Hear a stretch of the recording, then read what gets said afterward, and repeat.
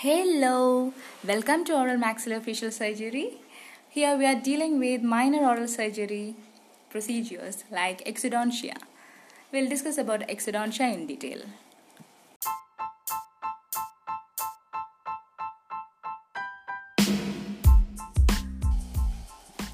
Exodontia or extraction is a minor oral surgical procedure performed for the therapeutic removal of teeth from the oral cavity using proven techniques and specialized instruments, causing minimal trauma to the attaching apparatus and least injury to the surrounding tissues in a pattern conducive to uneventful healing in order to achieve best possible prosthetic rehabilitation.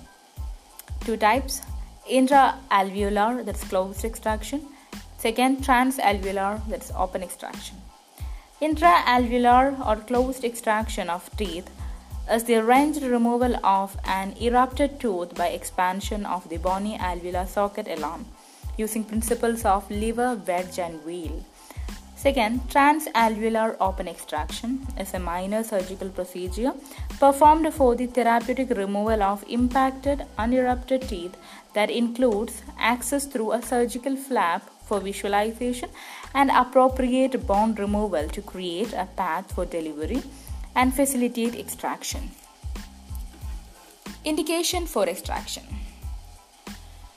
First, deeply carious tooth with pulpal pathology, either acute or chronic pulpitis, where a successful endodontic therapy is not possible or patient is unwilling.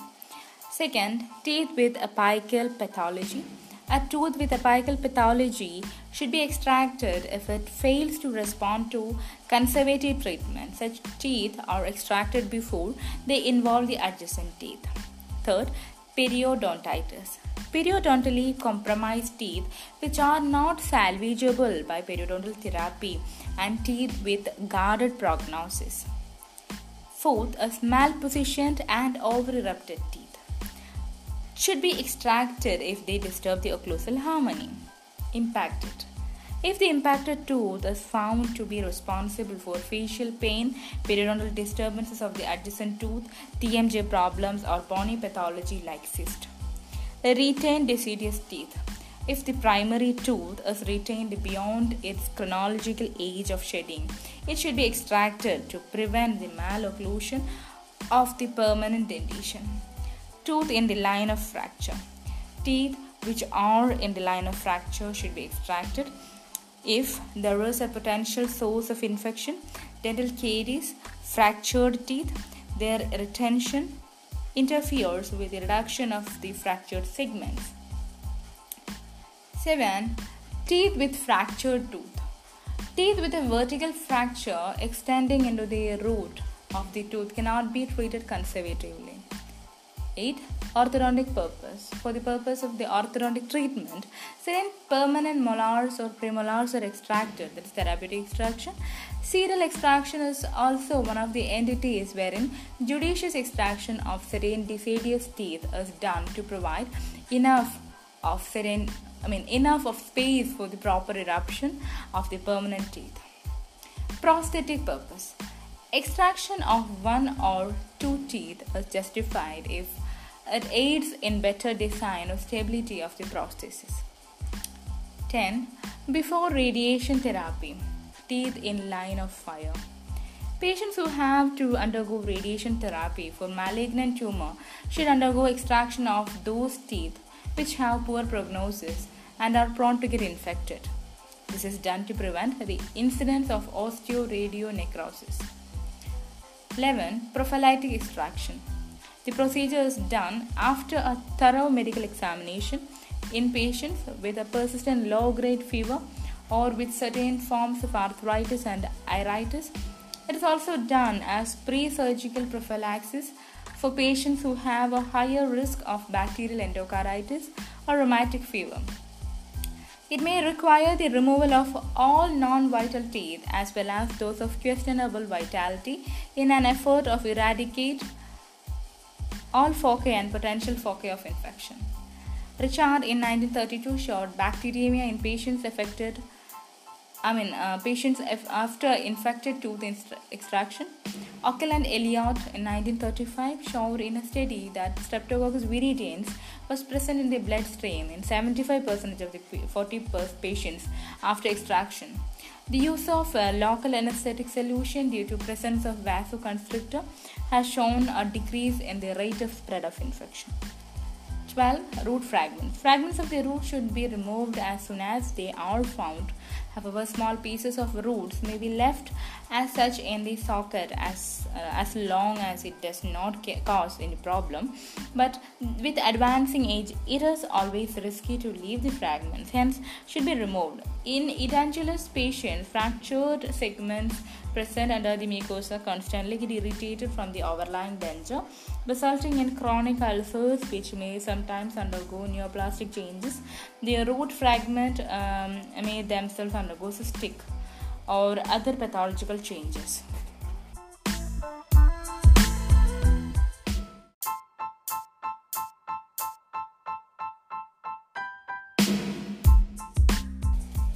Hello. Exodontia. Contraindications for extraction.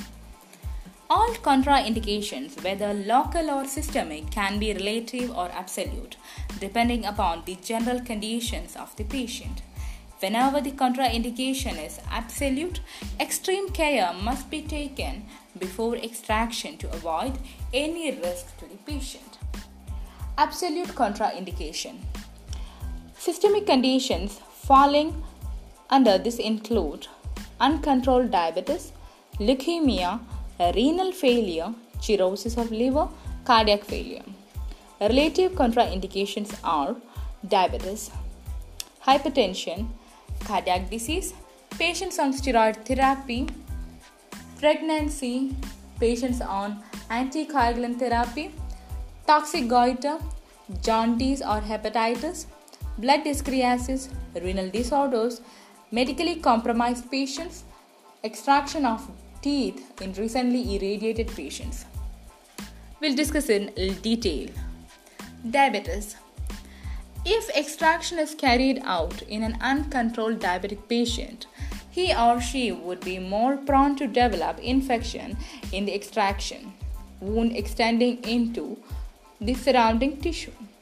This is due to the deposition of cholesterol in the peripheral circulation or thinning of arterioles. And secondly, the chemotactic mechanism which helps in wound healing is impaired in diabetic patient. Diabetic patients undergoing minor surgical procedures may precipitate into diabetic ketoacidosis due to stress. The stress response leads to a chain of metabolic and neurohumoral changes, which creates a mechanism for coping up with stresses. The hyperglycemia induced due to stress is attributed to the hypersecretion of counter-regulatory hormones such as catecholamines, glucagons, cortisol, and growth hormones that antagonize the effect of insulin by increasing glucose production.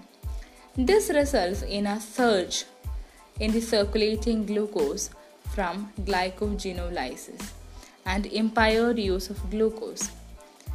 Or hyperglycemia impairs glucose use and residual insulin secretion. Hypertension. Second is hypertension. Hypertension can be of mainly two types: primary, which is unknown cause, then essential hypertension, and then secondary, which occurs secondary to any other systemic diseases. Extractions can be carried out in mild or moderate hypertension, that is, when the systolic pressure is less than 200 mmHg and diastolic pressure less than 110 mmHg. Extraction is contraindicated when the blood pressure exceeds the aforementioned values. Third one is the cardiac disease. The cardiac conditions that most frequently complicate exodontia are myocardial infarction, angina pectoris, and cardiac decompensation. The surgeon has to follow a few preventive measures such as obtaining a detailed history preoperatively, always obtain the treating physician consent. Then in the indicated pathologies, administer antibiotics to avoid bacterial endocarditis due to Streptococcus viridans that invades the bloodstream following an extraction. Stress reduction protocol should be followed. Third one is the patient on steroid therapy. Patients on steroids have suppression in output of adrenocorticotrophin hormone from the pituitary gland. Even patients for whom the steroid therapy had ceased years ago show insufficient adrenal secretion to withstand the stress of an extraction. A physician's opinion should be sought and steroids should be prescribed a day or two before and after extraction. A detailed history of systemic complications should be obtained preoperatively to avoid any adrenal crisis due to stress. Pregnancy. Special consideration before an extraction in pregnant patient. First, a detailed history about the patient, ruling out other related systemic complications.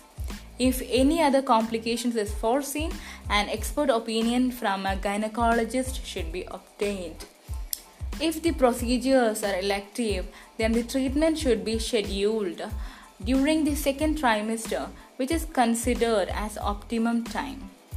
Patient should be positioned comfortably in supine position or left lateral if feasible. Local anesthetics such as lignocaine, bupivacaine and codeine are believed least likely to harm a fetus.